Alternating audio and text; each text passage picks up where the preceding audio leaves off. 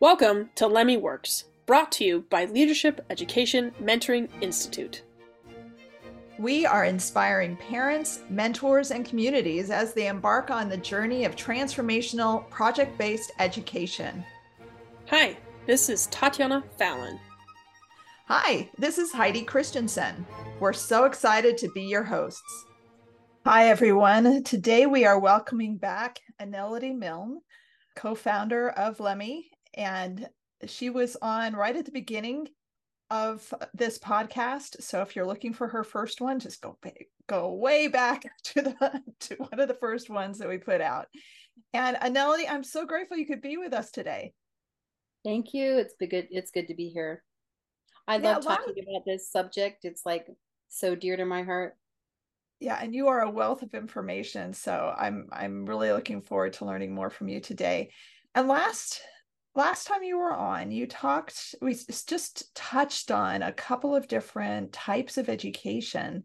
And I have been like waiting until we could get back together again because I want to hear more. It was just so fascinating. And we ran out of time last time. So I am really excited to hear more about it. Cool. Yeah. So do you want me to just start diving in, or do you want to start asking me questions? Well, I know you talked about how Lemmy was perennial, correct? Yeah. Can you describe that a little bit? Well, it would be good for me if I sort of backed up a little bit, if that's okay with you, to kind of make way of introduction. So the general consensus is that there are 4 different types of schools of educational theory or philosophy. And I know people are going to balk at that. Oh, you're putting all education into 4 boxes. And that makes sense that we would want to be our own individual, let's say, ideas and creative ideas of how education should be. However, the reason that these boxes exist is because it addresses specifically certain things, ways that educational approaches think. So let me introduce the 4 types, and then we can talk about goals and the way they think. Okay. So the 4 types are perennialism, and you can think of that as perennial plant. It's seasonal and it, circular, and it comes back around. And the belief there is that it's a whole education for all. So it would be more of educating the whole child. That's sort of what for the whole society. And then I'm going to talk about goals and methods and things like that in just a minute. But then the second one, could you give like maybe a person that people might be familiar with? You could say like maybe Charlotte Mason, or because like people aren't maybe familiar with the term perennialism, but they'd be familiar with like Charlotte Mason or people who like promote it. Mortimer Adler would be definitely a perennialist. Mortimer Adler, yeah. And Shinichi Suzuki is a perennialist. They are very much about the classic approach. So some people would say Montessori. I think Montessori probably is more progressive. Some people say, well, of course, all of the old people like Plato, the old thinkers, probably. And then as we come into the 19th and 20th century, we're going to be moving into the more progressives, people who are more progressive, thinking more progressively. So, but let me move to the next one. So the next one would be essentialism.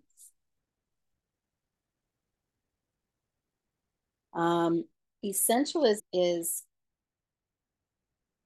education it literally could look like perennialism, but only choosing a teacher, choosing the important parts, what they think are essential for children to learn. So they're going to take out excerpts of books, and rather than, oh, we give you all the classics and we just have you plow through them and figure it out, we're going to give you what we think is essential out of this piece and this piece and that piece. Some people feel like that type of education might be more rote, which it probably is, because it's difficult to get whole ideas out of parts. And so you have to memorize the things. There, that becomes more rote. Would you put that with like classical, well-educated? Sorry. Would you put that with well-trained mind? Okay, so well-trained mind, I love a well-trained mind, and I do believe that it's a perennial education, and it's so exhaustive. So I would not necessarily put that in well-trained mind. However, the one thing that well-trained mind does promote is rote memorization, and that is an added piece to the print. They take the perennial piece and they add this rote piece of memorization, and then you kind of have a combination. So it's good to kind of think that about this if we started with perennialism, the first step away from perennialism is probably essentialism. So we're going to, as you move away from strictly perennialism, there's like this space in between perennialism, and then it's probably going to become more essentialism. What's essential? We only have a certain amount of time. We want to give them what they essentially need. So then the next one is progressivism. And again, I do think it's helpful to think about it this way, that the next step away from essentialism is going to be probably progressivism. And then progressivism is really a lot about progress. And John Dewey was, I would say, the father of modern progressivism for the public education system. And their concept is really, knowledge is progressive, and we need to keep up with that progressive knowledge. And so the stuff that we learned from the old people, the classics, is less applicable to us right now. So we really just need to expose ourselves to this new, whatever's new, whatever's rising, whatever's coming right now. And we need to experiment with all of that. It's very experiment oriented. And some people would even say that science itself, when it became progressive, sort of lost its philosophical underpinnings. So, and we can kind of go into that a little bit at the end if you want to, because the book that I'm referring to is called From Plato to Piaget. It's not something that I made up on my own. And you said I'm a wealth of information, but I really am not. I just know how to find the right books, I guess. And it's been really wonderful to have books that have described it and helped me understand it. Okay, so then the last one is going to be existentialism. And then if we can even think of it as, now we are, let's say, 3 or 4 steps away from classical education. Would you draw it like a dialectic if you were to diagram this, or would you draw it like just like a zigzag descending downstairs? Oh, I really like that question. So the dialectic would be, I have a thesis or something already that I have, and then I'm going to introduce an antithesis, which would be the opposite of. So, we're going to go sort of in that the start at the top, go to the semicircle to the bottom. And so we go from this thesis to the semicircle to the bottom to the antithesis. and then coming back up above the old thesis to a new thesis. So I think the question that you're trying to ask is, would they use the method of the dialectic to get to the next level or the next philosophical educational philosophy that we are promoting in our schools?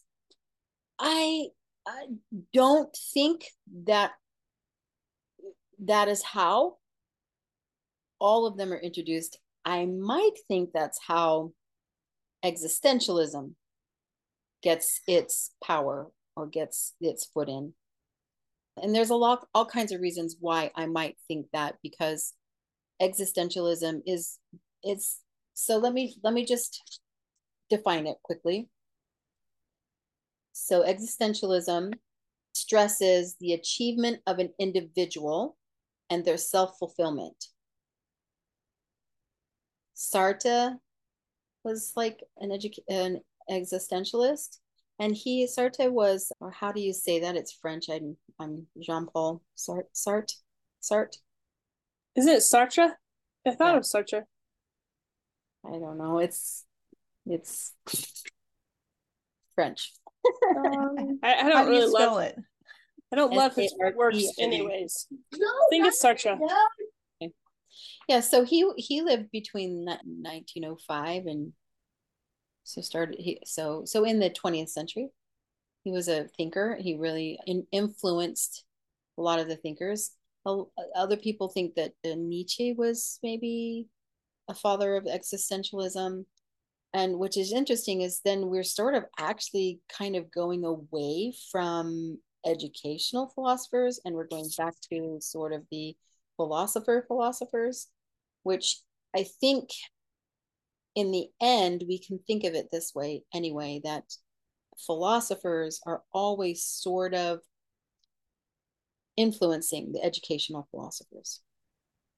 So whatever the philosophy is happening in the day, it's going to influence the thinking of the educational philosophers of how they want to apply education in their time. Does that make sense? Okay, so in the existentialist, the individual is the foremost important. And this would introduce what we would call a child-centered.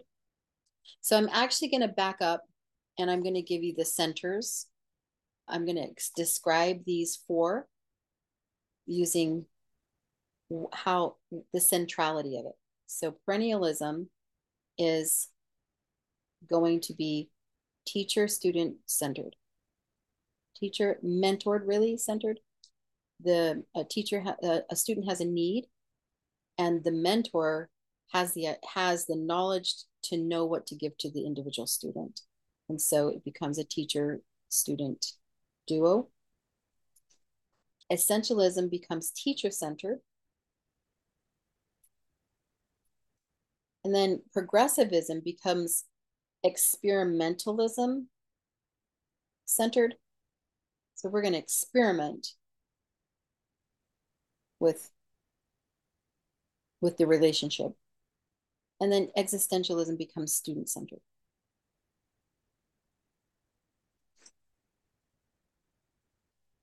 Is that helpful? Okay. So if the individual is the foremost, I'm going to go back to existentialism for just a minute, and I'm going to kind of go into that a little bit. If the individual becomes the most important part of the equation, then the teacher is there to create an environment where the student gets to tell the teacher what he wants, not what he needs, but what he wants. So we sort of move from what is needful to what is essential to what's practical to what do I want. That's sort of the process, the progression through that. Does that make sense? Yeah, but I'm kind of feeling like, like a love of learner is very child directed. Is that Yeah. essentialism? So essentialism, no, it's not going to be, you mean existentialism? Yeah, so that's very interesting because I think that if you would be a love of learner as a perennialist, you would understand the role that you play in the child's life, and you are going to introduce what is needful, and you're going to expose and continue to help them uh, nurture what is needful in their lives. So Yeah, I've always explained or described the love of learner stage as kind of classical unschooling. So that yeah, makes total sense for me, but I can see yeah, how it would be. yes, which is you know, exposure to what is needful, Right. and then through example showing how to be. Yeah, so that's going to be the perennialist point of view of a love of learner. So you said, oh, but love of learner is, well, depends on what your philosophy is. So if you have a love of learner and you're an essentialist, then you're going to probably like Charlotte Mason a lot. And I'm not telling you that I don't like Charlotte Mason, I really do. But you're going to like it because it's just giving you what's essential. And your love of learner is being exposed to such lovely things, but they're also being given to what is essential for them, not necessarily what is needful. And a mentor, and a perennialist mentor, understands that each child has their own need, and they know the balance between individual and the individual and collective need. So they're going to make certain types of requirements of work balanced with those requirements of play. And with essentialism, they're going to give them specific things they want them to have, and they're going to want to spoon feed them a little bit, which is beautiful. For a love of learner, it's almost hard to get wrong, unless you want to squelch the love of learning out of them. So those two philosophies are very beautiful. And even if you go into progressivism, where we're doing experimenting, and this is where Montessori is definitely part. So you can kind of see how Montessori bridges between essentialism and progressivism. She's going to give the child lots of independence and and teach them the essential things they need to know, and then they get to start experimenting with knowledge. And still another really beautiful way to do it, right? Because then the child, it's just put in an environment where they get to explore and experiment.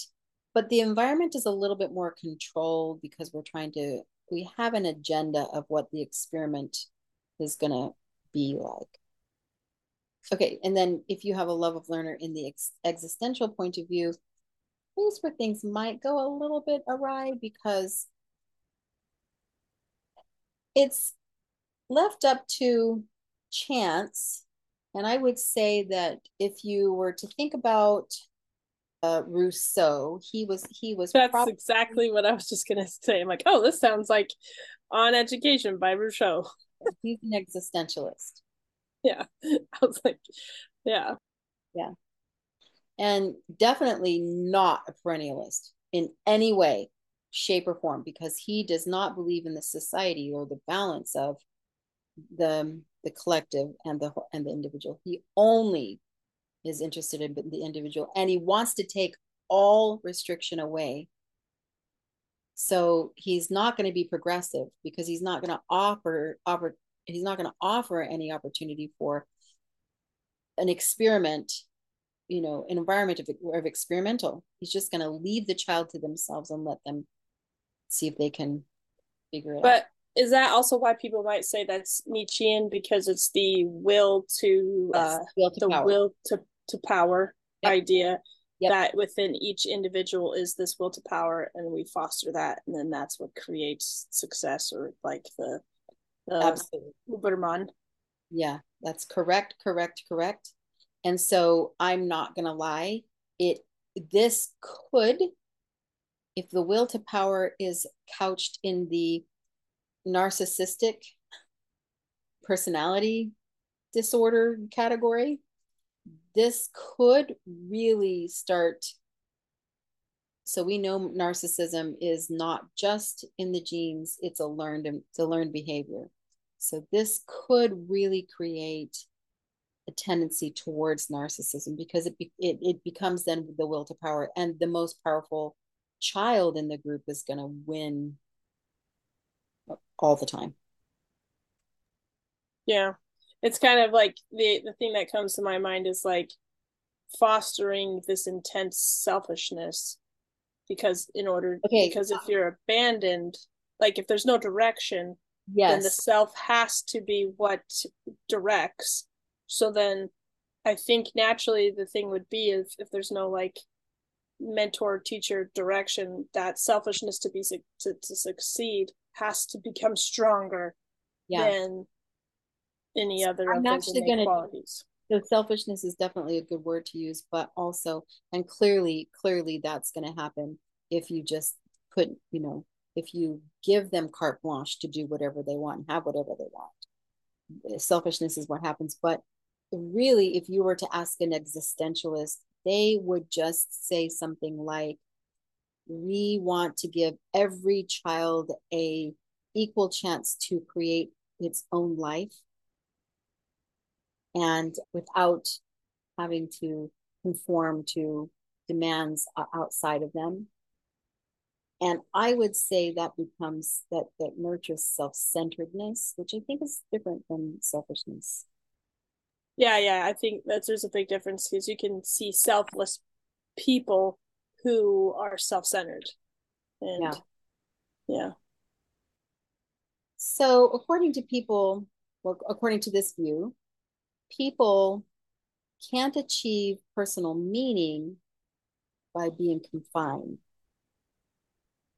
to a pre-existing orthodox belief. So you can see how far that now comes from the original, let's say, perennial point of view, which is that there is a good and a right and a moral that is needful.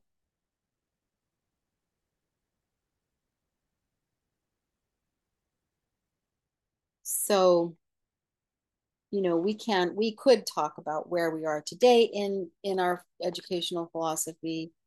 I think, well, kind of what while you were talking, epiphany I had, and maybe you can direct me if this is off or not, but I almost feel like the educational theories, they come out of the necessity driven by I don't know if zeitgeist is the right word, maybe the cultural or the national identity, or the need that the national identity has to fill. Because like if you think about, like I was just thinking about Montessori versus Charlotte Mason, and you think about the French culture versus the English culture, and the zeitgeist of the English culture being this intense order, and this aristocracy, where that there is essential things that roles that you have to fill, and things you have to know in order for you to be successful as a citizen of England, right? Versus like Montessori's more, a lot of experimenting, a lot of like what's, that like you could almost put like the French zeitgeist and the English zeitgeist in those two different categories, and then like really get a lot of that, and then even put like the American, you can see that progressivism really pushed us towards that, because we were one large experiment anyways, right? Yes, we were. Absolutely. And so I almost see like the connection between what we theorize and push for education extremely closely connected to our national ideals or our cultural ideals. Yeah, absolutely. Okay, so where would Asian tiger moms fit in? Yeah, can you hold on one second? Yeah. Because I want to go off what you just said. that cultural ideal in America. So many of us who are in the United States of America we're more familiar with those cultural phenomenon.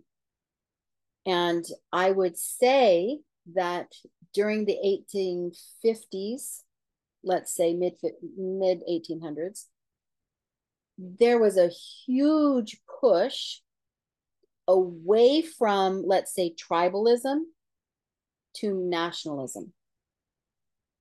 And this is why Horace Mann, who was an essentialist, absolutely an essentialist, 100%. He was like the father of essentialism in America.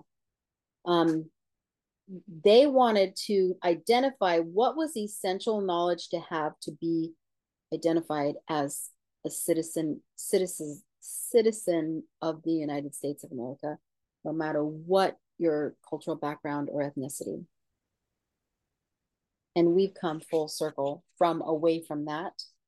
That's what we were in the mid 1800s. And we've come full circle in 2020s to let's be all of our tribes. Let's not have one national identity. And you can see how existentialism is sort of at the root of all of that. You know, the individual is more important in their individual experience. So let's give the individual what it is that they need or they want or they desire to have. Let's feed that to them. And if they're part of this tribe, let's put them in that tribe. Let's, you know, if they're part of this tribe, let's put them in that tribe. And then they can be their own person, away from the whole identity. So you would say, like, perhaps when America first started, there was a lot of perennialism just because that's what was existed in the systems and models we had, which were either like most of the aristocracy was educated in the perennial way, that they had a lot of freedom as children. And we're talking aristocracy. They had a lot of freedom as children. They typically had governesses or, you know, parents who were quite, I would say, strict in their moral underpinnings. And so they had very strong ideas of the needs of what a child what's needful, but also there was enough wealth that the child wasn't a workhorse necessarily. And that's sort of what we in the United States started with. We had a lot of aristocracy in this country. Now, that doesn't mean we didn't have a lot of working people. We did. But because we started with sort of that, yes, you know, all of the founding fathers, every single last one of them, except for maybe Alexander Hamilton. I don't know. They all had a perennial education. And, you know, culture was a little bit different back then. They were expected to be sort of grown up by the time they were 14 or 15 years old. And it was not uncommon for a 14-year-old, 15-year-old girl to get married. It wasn't uncommon for a 14 or 15-year-old boy to start his career, you know, either going on to university or starting into apprenticeship. You know, that wasn't uncommon at all. So we've kind of extended things in our age for several reasons. One is that experimenting takes a little bit more time. And so progressivism kind of introduced, well, let's not invite our youth to, you know, break away from the home until they're 18 or 19 years old. And, you know, we can give them a lot of opportunity to experiment with what we think is the progressive ideas. So that's sort of that's how our system kind of got developed. But Horace Mann, when he was in charge of the school system in Massachusetts, his idea was, we're 14 or 15 years old, we lose them. We got to give them exactly what's essential up to that point. So going back to my question, just because I'm trying to understand like a little bit more of this, where Do you think like the Tiger Mom? culture, yeah, Tiger Mom, yeah, Yeah, they're essentialists. they would be essentialists then. Absolutely essentialists. So essentialists are pretty successful then. Like, yeah, absolutely, 100%. Yeah, and I would tell you that perennialism is super ideal and very difficult to achieve these days. So essentialism is really practical. Just really practical. So if I'm looking at my kids and I'm thinking, what do I want them for their future? Like seems to me that if I want like choosing which educational theory I choose to adopt in my home, what would be my primary motivation for choosing each one of these? Okay, really good question. So this now becomes a question of quality. What quality do you want your children to have in their education? And then, so that's going to be your first question. And then the second one is, how much accountability do you want them to have? And then, what are your performance expectations? So you sort of have to ask yourself those three questions. Could you just, so that just don't have a good enough definition, what do you mean by quality? Yeah. So okay. I would say if you are really a true purist perennialist, the quality you're going to look for is a moral, upstanding citizen who knows how to think. So you're going to look for religious training, probably, or I mean, I don't think spiritual training would be necessarily more important than religious training. And I think that Alexis de Tocqueville actually, even in his book, talks about the use of dogma that the American people had for their children. And he said, as a French person, we've really tried to get away from dogma because we hate it because, all that religious dogma is just brought nothing but pain and sorrow for our people. But he comes to the United States and he says, wow, you go to every single town and they've got a dogmatic church in every single town. And the people are bringing their children there and they are being fed dogma. And when you look at their villages, you're like, oh, wow, this isn't bad. So he's starting to think there might be a use for this moral dogma. And if we do it right by giving them a moral background and teach them how to think, they can navigate through, well, that's a dogmatic thing that I can let go of that I learned as a child. So, the things that I learned as a child don't need to stay around with me forever. I can move forward with what I understand about my religious upbringing and be able to think through scientifically and logically what's the best way for me to go forward in my life.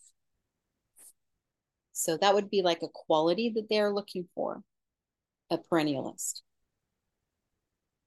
So if you're, go ahead. I was going to say, like, so then what's the accountability? Like, how much accountability? Like, who's holding the accountability? Is it you or the chat? Like, can you define that? Yeah, actually, that's a really good question too. So yes, go to the next one. So the accountability piece actually for perennialists, their hope is that accountability becomes accountability to my society. I'm accountable to be a good citizen, literally accountable to become a good citizen and give back what I've been given. And so it becomes, I mean, of course, Rousseau is not going to like that in any way, right? Because he was really counterculture when it comes to letting the society or culture preach to you how you're going to show up. But that that accountability piece actually creates a lot of stability and happiness in people's lives.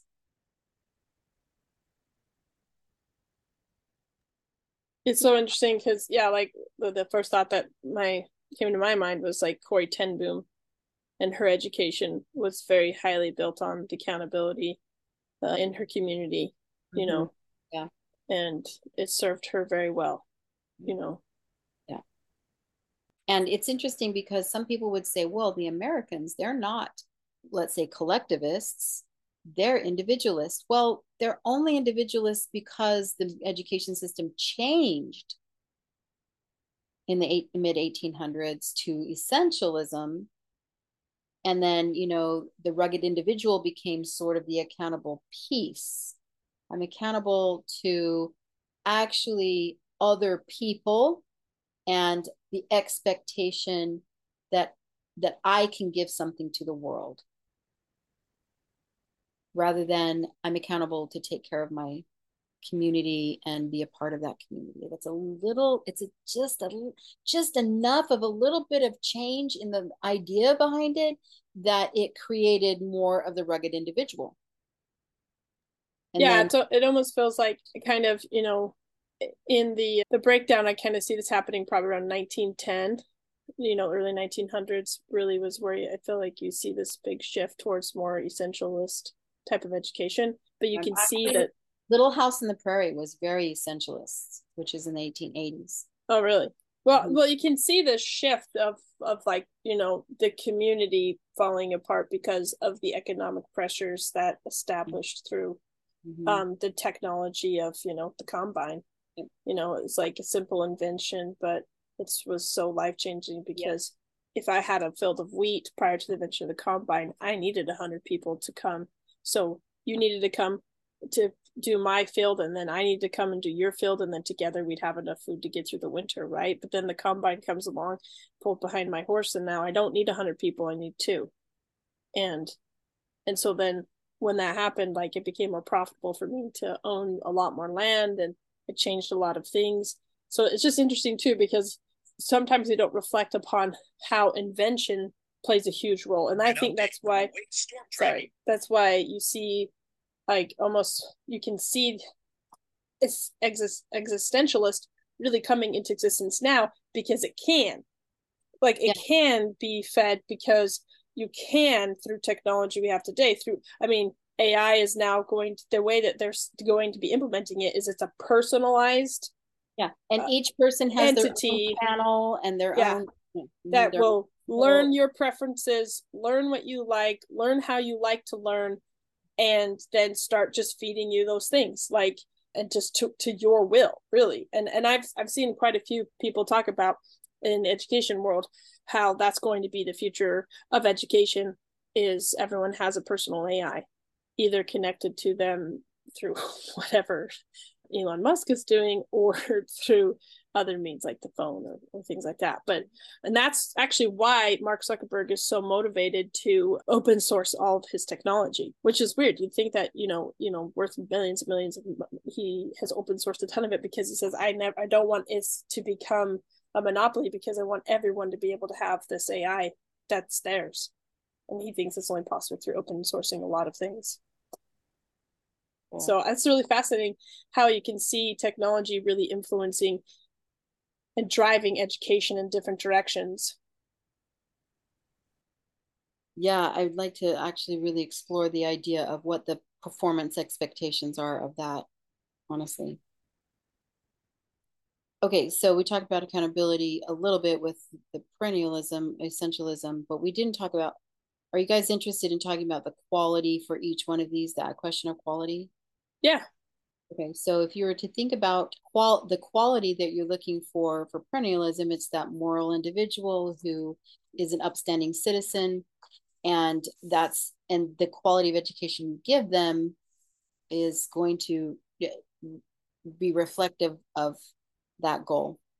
Essentialism, we sort of talked about the quality that we're hoping to get, and these little tiny incremental changes and the expectation of the quality is really forming around it, right? So, and creating the new way of thinking about education. So if we think about the quality of education for progressivism, it's going to be the quality is going to be, I'm going to look for a school facility who can facilitate experiment.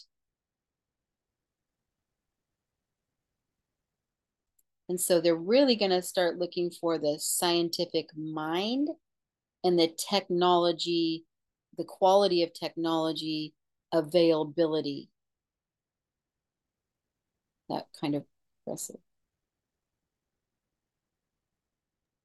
So is this like all of the STEM that has been pushed? Mm-hmm. All of that is kind of the that's about the quality. It's about the quality, but what they're trying to get, huh? Yeah, for sure. For sure. Yep. Okay. And that was, we saw a lot of that, you know, during our time, Heidi, as we raised our children. I feel like that we could sort of see glimpses of existentialism creeping in here and there, but I really believe that you and I, our kids mostly grew up in that progressive age. Yeah. And again, it's not just like, oh, we're progressive. No, we're essentialism. No, we're progressive. And then we're kind of introducing new ideas, new thoughts, new questions. And, you know, take years to think about it and mull over it. And we have new inventions and technology. And then, oh, now we're more essentialist or existential, right? You can think about it that way. So I would say that the progressivists view human nature, knowledge, and truth as constantly changing. And so we want to be able to grasp the change and be on top of the change. And this is unlike the perennials. Progressives must constantly be rediscovering and redefining.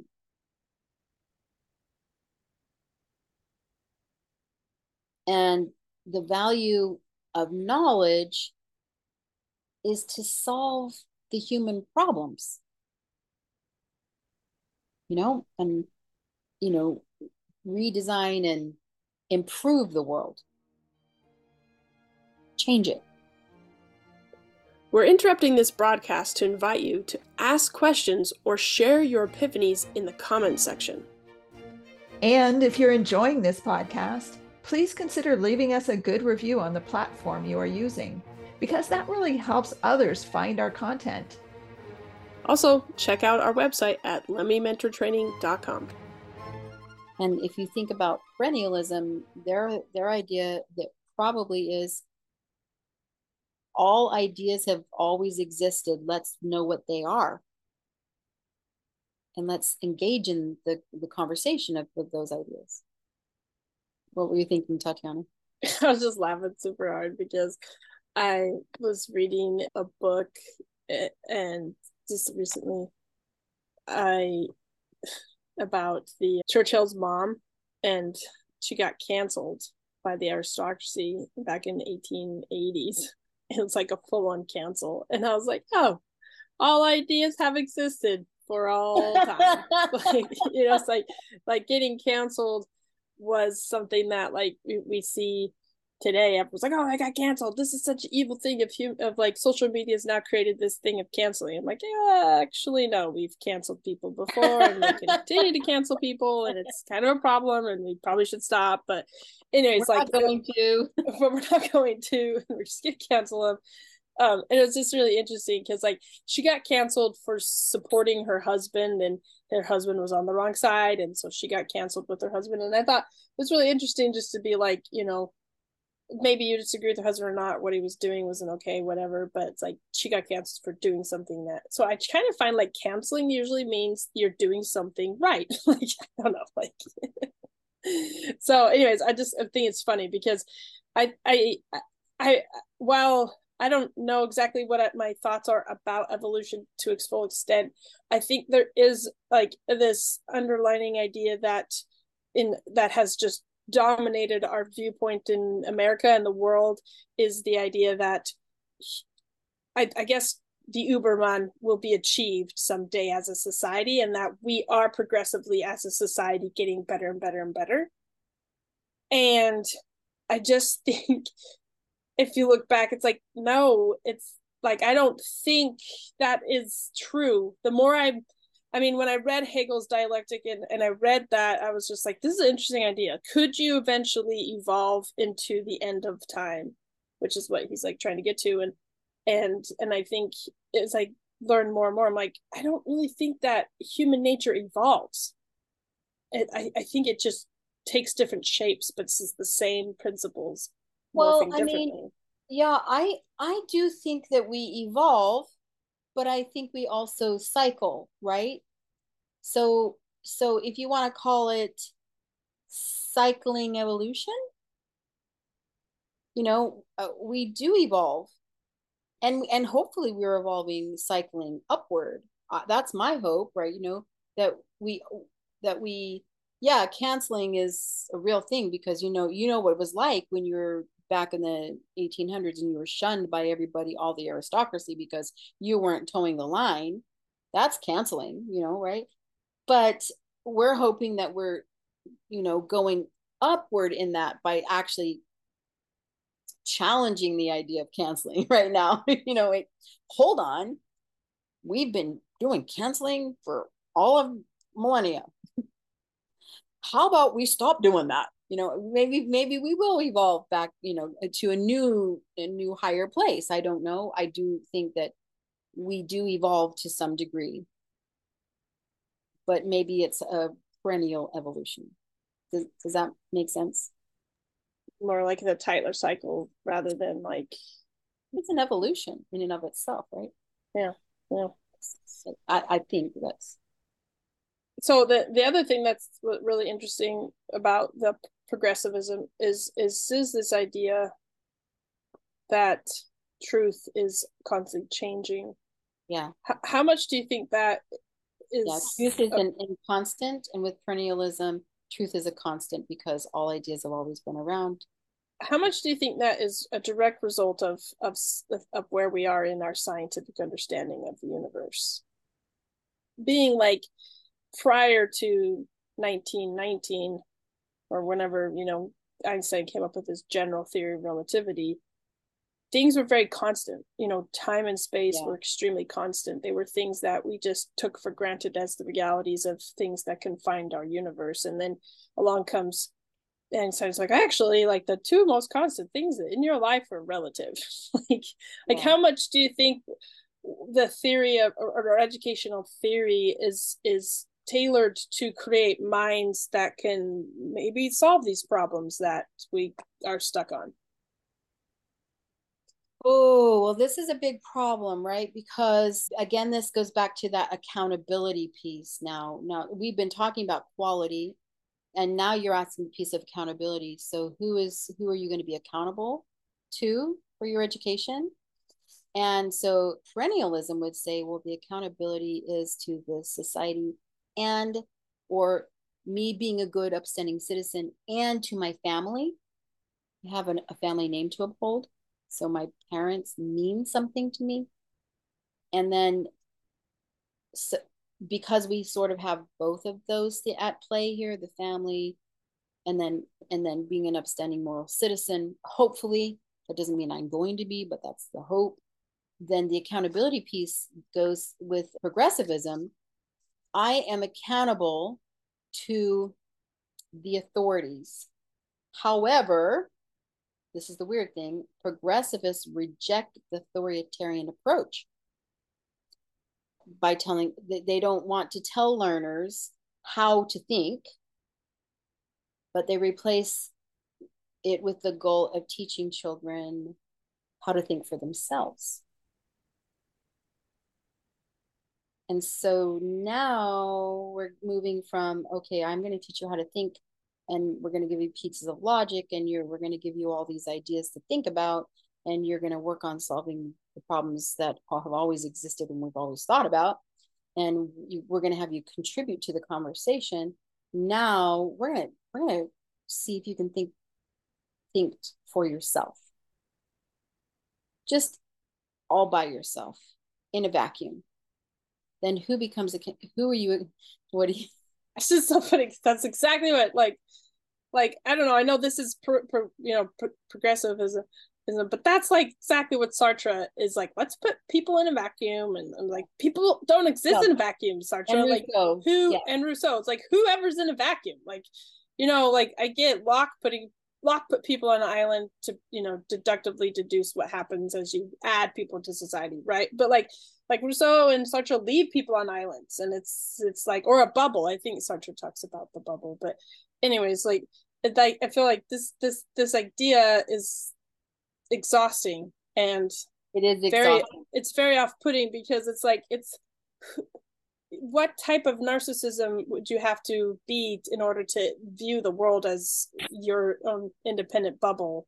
Yeah. Now think about it this way too, Tatiana. We are talking about progressivism here. We're not talking about existentialism here, but can you see, as we are progressing from one to the other, how it's getting even more intense, that narcissistic tendency, will to power, is going to start being progressivism really started feeding into the existential point of view, the will to power, because of that. And then progressivism, while it rejects authoritarianism, which is maybe, let's say, your parents or the dogma of religion, right? That's the authoritarian piece they want to reject. They think that you should be accountable to social institutions, which now, that feels a little, I'm not exactly sure how to.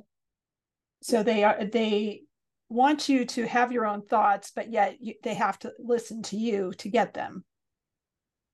Well, they want you to be accountable to the social institutions. So they want to set up institutions that are separate from, let's say, your parents and your churches. And they want to set up, let's say, universities or think tanks or things like that, that then become you be accountable to us and you tell us your ideas and we'll tell you if they're good enough. Okay. I know, like in the Tyler cycle and things like that, it goes through one cycle to another, and then it ends up back. Are we going back to perennialism? Because I'm not liking these other things. And yeah, well, I mean, I think that's, as homeschoolers, we're like, something's wrong here. It's not right. Something's not happening. When did I lose authority in my child's life? How did that happen? And well, it happened, and I'm not trying to blame John Dewey. I actually like some of the things he says, but it happened because of John Dewey, because his system won in the end, right? And then the institution, the schools, became the accountability piece. And then Horace Mann didn't help, just saying, because Horace Mann said, we're going to make education a requirement, and we're going to hold you to the law, the parents to the law, that if they don't send their children to school, then you guys are held accountable, and you could lose your children, right? So, and wasn't Horace Mann the one that brought over the educational system from Russia that was used for the soldiers, the military? Yes, Horace Mann contributed to the think tank of that. Yeah. Okay. He did contribute to that. Yeah. So you can see that. So compulsory education, that's what it's called. Compulsory education was introduced by Horace Mann. So now you can see where it's setting up, even though essentialism really was what they were trying to accomplish, the national identity. They were trying to accomplish that through all of that, compulsory education, things like that. But you can see where now it sets it up for progressivism to say the social institution now becomes the accountability piece. And so compulsory education now says, yeah, your children have to be educated, and they have to come to our system in order for them to be considered an authority on anything or have any kind of credibility. So in defense of, not that we want to have defense for existentialism, but I recently read a book called Punished for Dreaming. It's a story, it's a how, you see, I can get the exact title, but it's basically the story of how school reform harms Black children and how we heal. And I wanted to listen to it just because of where I live, and also like just my husband's now in the public school systems, and just want to kind of see the feeling of what's going on there. And it was extremely eye-opening for me. I mean, I've read a ton of things. I'm very well read in history of America. And I've known all about these, but to hear it from the perspective of somebody who is African American and has gone through this, it was very eye-opening for me to realize that what happened with desegregating the schools and in the 60s and 70s, and the amount of it was so messy. It was just so messy what we ended up doing. Can I just tell you why it was so messy? I believe this. I believe that the segregated schools were on different types of philosophical tracks. Yeah, they were. Yes, they were. I would say that the schools that were run by the African Americans, they were like, I would almost say perennialism. Yeah, they were really trying that, and if you think of you do think of Booker T. Washington, and he did have a lot of influence there. I do think they were trying to figure out what was, and I wouldn't say perennialism, I would say probably essentialism. Booker T. Washington was trying to say what is essential for our people to really embrace their freedom and understand their freedom and become independent. Right. So yeah. Well, but also, like, I just also read a book on Frederick Douglass, and that was his big push, was just like, we have to learn to think, and then we have to learn to contribute in that process. Like, so they had such good leaders who were really, really doing a really good job. And so they had teaching schools where the African Americans were taught how to teach well. And they had their resources were dismal, and their learning environments were disgusting, and there wasn't a lot of this progressivism opportunity for them, but they had good foundation. Exactly. Well, that's the thing is, in the 1950s, when Brown versus Board of Education desegregation happened, the let's say white American schools were well into progressivism, well into it. And the African American schools were, they were still in the common school era. They were still doing the Little House on the Prairie schools for each other. And it may have looked like, wow, these schools are so bad. They don't have any resources, blah, blah, blah. Comparatively, okay, yeah, but they were doing a pretty good job. Yeah. So this author talks about how she was talking to her grandparents about their experience, and they said, when we were in the African American schools, we were known, we were loved, we were valued, and we were challenged. Mm-hmm. And as we transitioned into the white schools, they all went away. That is actually the beauty of essentialism. So I am going to tell you this. I do believe that perennialism is super ideal and probably more geared toward a society where you have, let's say, classes. You have an aristocratic class and maybe a working class, and the perennial education was given to the aristocracy, and maybe an essentialist education was being given to the working class. And that's probably how that was going. And maybe giving essentialism to all of everyone across the board was leveling the playing field. And I think that probably is what we were trying to do.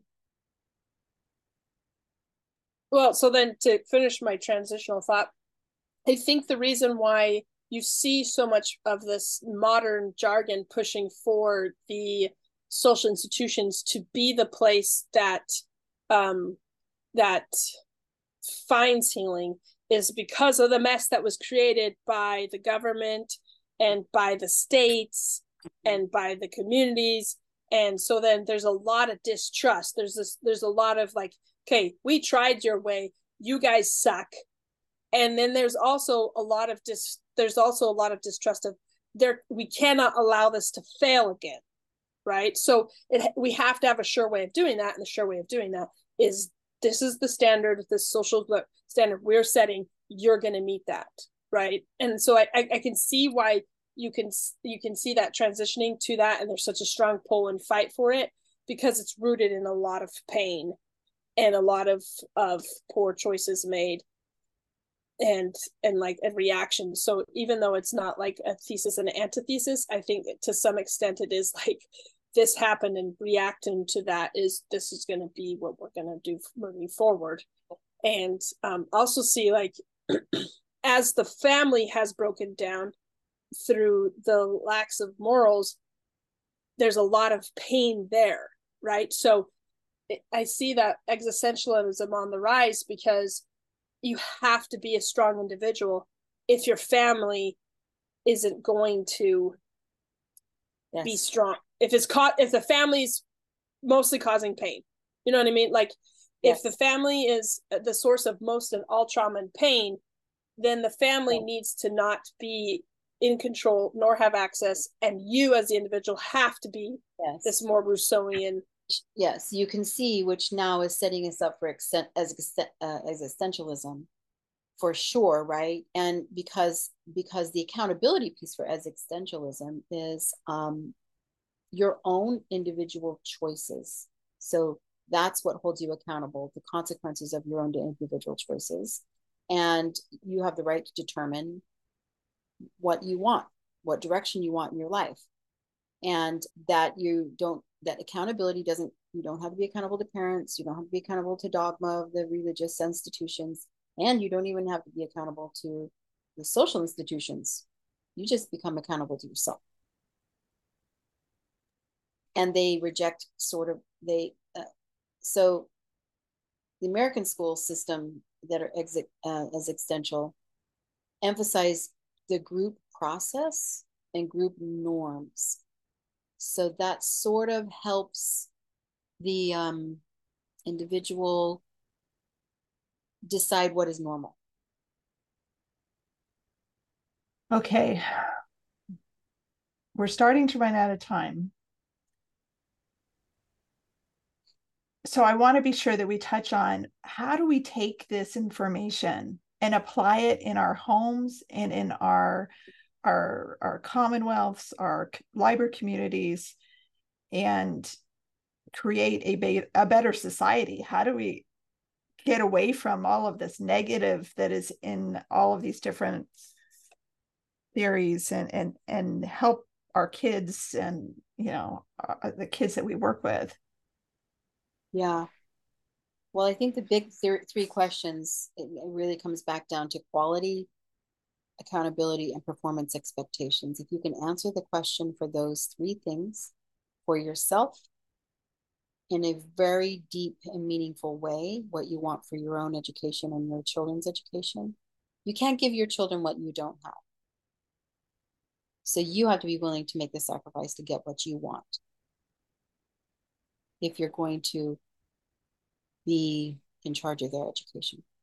So it is going to be an absolute nightmare for you, because if you don't have it, you have to find it and get it. And I will tell you, I was so fortunate to be married to my husband, who was autodidactic, right? He was self-educated. And I had parents who were very autodidactic, even though I had a school system experience. I came out of the school system relatively unscathed. I would say I didn't necessarily believe that I was smart. I didn't believe that I could get educated. I didn't have a love of learning.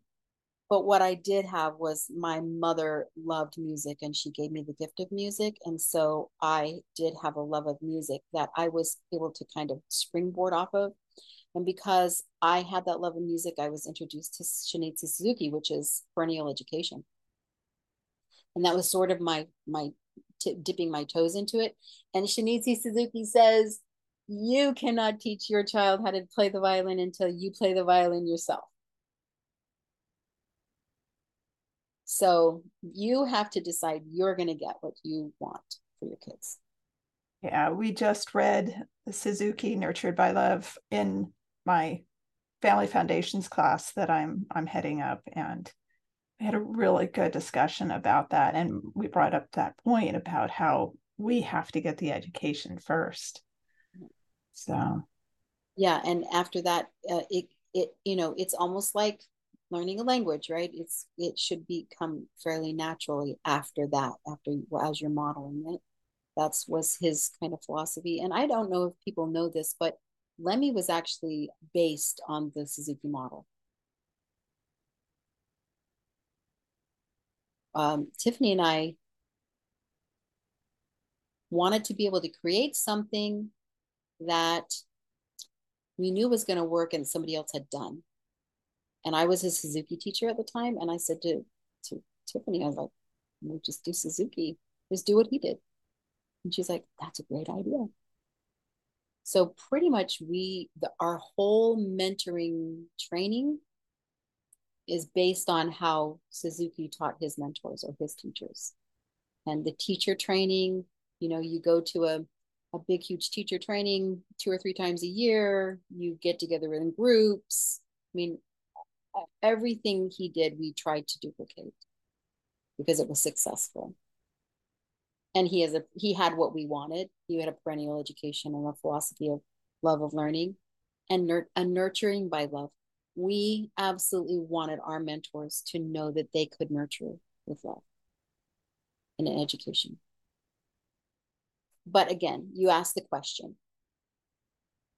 how do we apply this? And I'm going to say, ask those 3 questions to yourself, and then ask yourself how willing you are to get it yourself. there's a lot more on the line than just our kids' education in this. Yeah. It's really difficult because most of us don't have weren't given what we want for our children.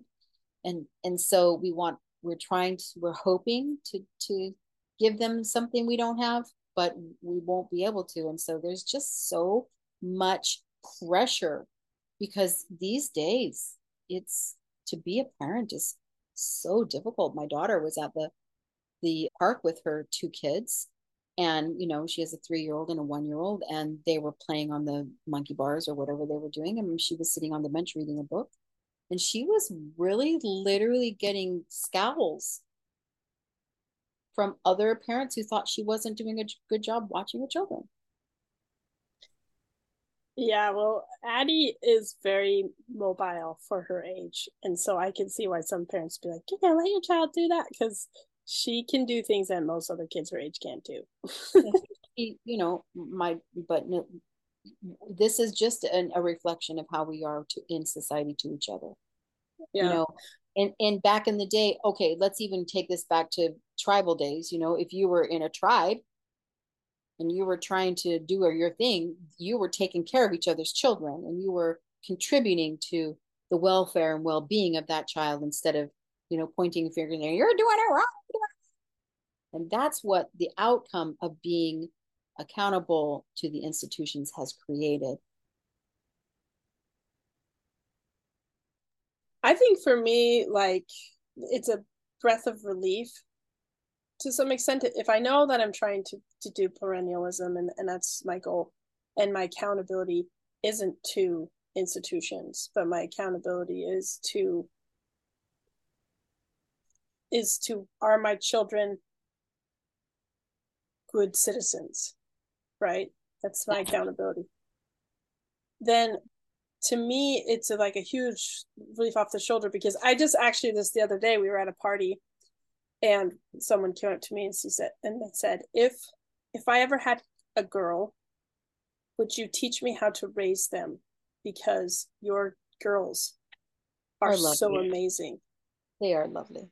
And I was like, I don't know what I would teach. I don't know. I don't know how to teach you. I don't know. It's like, I don't know. Like, okay, I don't know if I can teach you like how I got that. Like, because looking back, But if, have a grandma just like me. Yeah, have a good grandma. No, like looking back, if I think about it though, it was my intent was never to produce highly efficient children who could say or perform to a certain way, right? My intent has always been to have my children be aware of themselves and aware of their responsibility to society and being the best selves that they can be.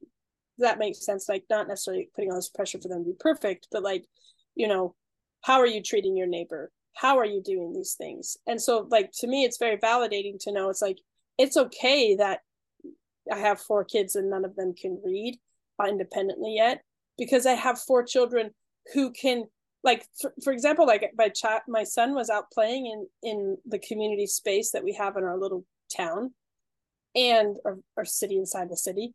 And he's like, who the heck littered all over this place? And I was like, oh, I don't know. And he's like, this isn't okay. You can't just litter here. That's unacceptable.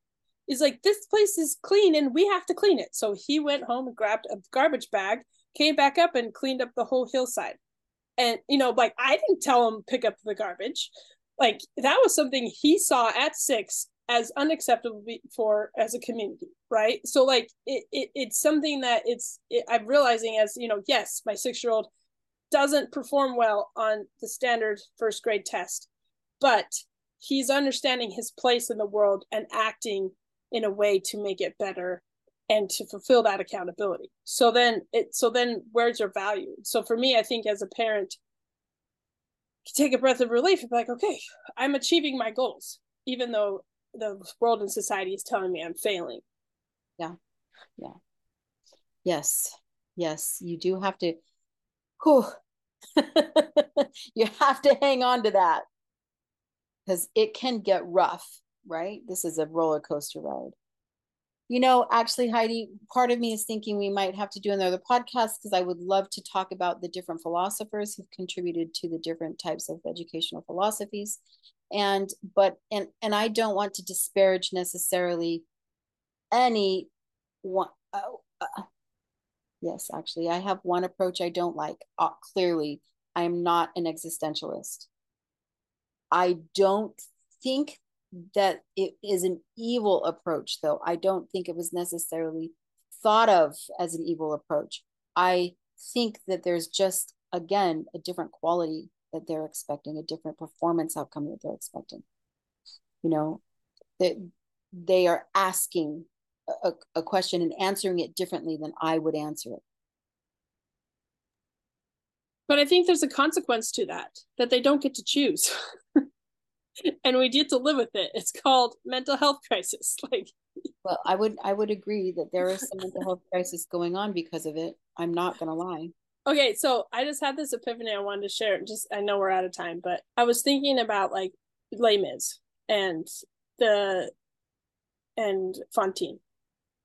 And I'm thinking about, okay, let's put Fantine in today's world with today's existentialist education. You know, versus probably what she got with versus perennial, you know. Well, Fantine probably got, you know, maybe she got an existentialist. Yeah. But if you look at the progression of her life, it was crappy, right? But she made choices to create a better life for her daughter, right? Based off of her outcome, which was, I have a responsibility to this child to create something beautiful for her life, right? Yeah. Well, whereas today, Fantine would be told, just have an abortion. You don't have any responsibility to anything, right? And then you don't have Cosette, right? So I guess the point I'm trying to get to is that the epiphany I had is suffering, pain, and survival have existed and still exist.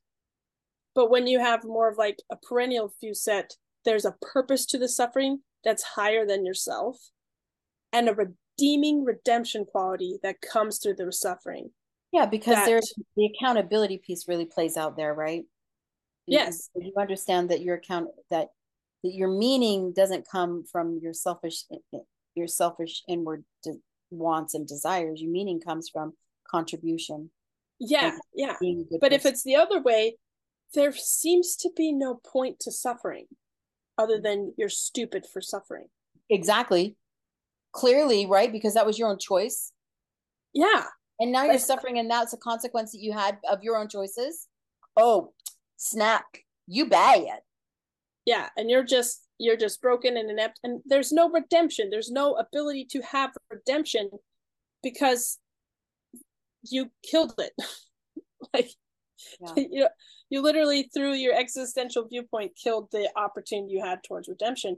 And the fact of the matter is that you are always going to have suffering because we're not always going to make the perfect choice. So anyways, it was just an epiphany that I had. It was just like super eye-opening to me. You just said that. I love that you just said that. That is the bottom line as a mental health counselor at this point in my life. That is one of the bottom line problems that I see coming out of the youth today. Now I'm screwed because I made a bad choice. Yeah, yeah, I'm doomed. Yeah, yeah. So then the other thing I just wanted to like to our listeners or parents, like I make so many mistakes as a homeschool parent. it's it's embarrassing, but like there's so many that you make. I think if you have a mind shift change from wherever you might be to perennialism, there's redemption there, right? Like there can be grace for the fact that it was 10 o'clock before I got school started today because I was not doing well. Like it just wasn't feeling well. I don't know, whatever. There's redemption there because today both of my sons brought me their reading books on their own to read to me instead of me on their backs telling me to read that you have to get your reading done, you have to get your reading done. And I got to spend 20 minutes with fun reading time with them because they made the choice, right? So there's redemption in understanding the process, and there's grace that can happen because it's like I don't need to have this time schedule thing that's going to burn me out. I mean, obviously, if you're choosing essentialism and it works for you, then that's fine. But I'm just going to say for a lot of people, the structure of essentialism is just wonderful for them, and I think that actually isn't a bad approach either. As I said, I love a well-trained mind. It's so freaking comprehensive. I love the resource. And if you want to follow that and live by that, you can create, Ben Shapiro's. Yeah, right. But I think the thing that I love about essentialism also is not essentialism, perennialism is the idea that your children are responsible for their education. Mm-hmm. And so like I've got to the point now where my children know that they have to get their own education. So I'll tell them, they'll be asked, do I have to do this math problem? I'm like, no, you do not have to do it. It's your education and you decide. I'm not responsible for your education. So you make the choice. And maybe it's because they're girls, but they just always do it. We'll see what the boys end up doing. But like, I'm like, it's inspiring me. Like they're owning their education and their time, mm-hmm. and they're managing and making choices. Mm-hmm. And so like, but it looks so different and it's so hard. But I think if you have this, after going through this podcast and listening to all these understanding, I can see where the stresses, anxieties come from. But if I know that's not my goal, that's not what I'm trying to accomplish, it's not the direction I'm going, I'm choosing to let that go and be okay with the fact that that's not where I'm going, and be okay with the fact that my neighbor is choosing an existentialist education or, essentialist or whatever. Yeah. Sure. Yeah. Well, I could sit here and listen to you guys go on and on and on forever, but we do have to wrap things up. And Aneladee, I would love for you to come back on and go deep into philosophy and all of that. I find this fascinating, and I'm looking forward to reading the book that you suggested. From Plato to Piaget. Okay. And I'll have links in the show notes for that too, if anybody else would like to do that. And it's interesting to me how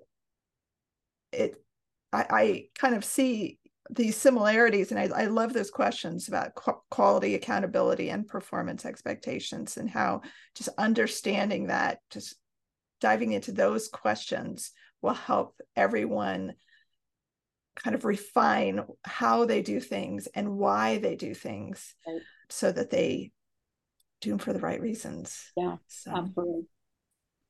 Thank you very much. Anyway, thank you so much for sharing your genius with us today. You're welcome. It was good hanging out with you guys. God bless you all. Thanks for listening to this episode. Just as in every Lemmy training, we hope you walk away uplifted and inspired, but also empowered to be a better mentor for your family and your community. Please be sure to subscribe and share. We also want to express our gratitude to all the Lemmy mentors, past and present. You got this. You can do hard things.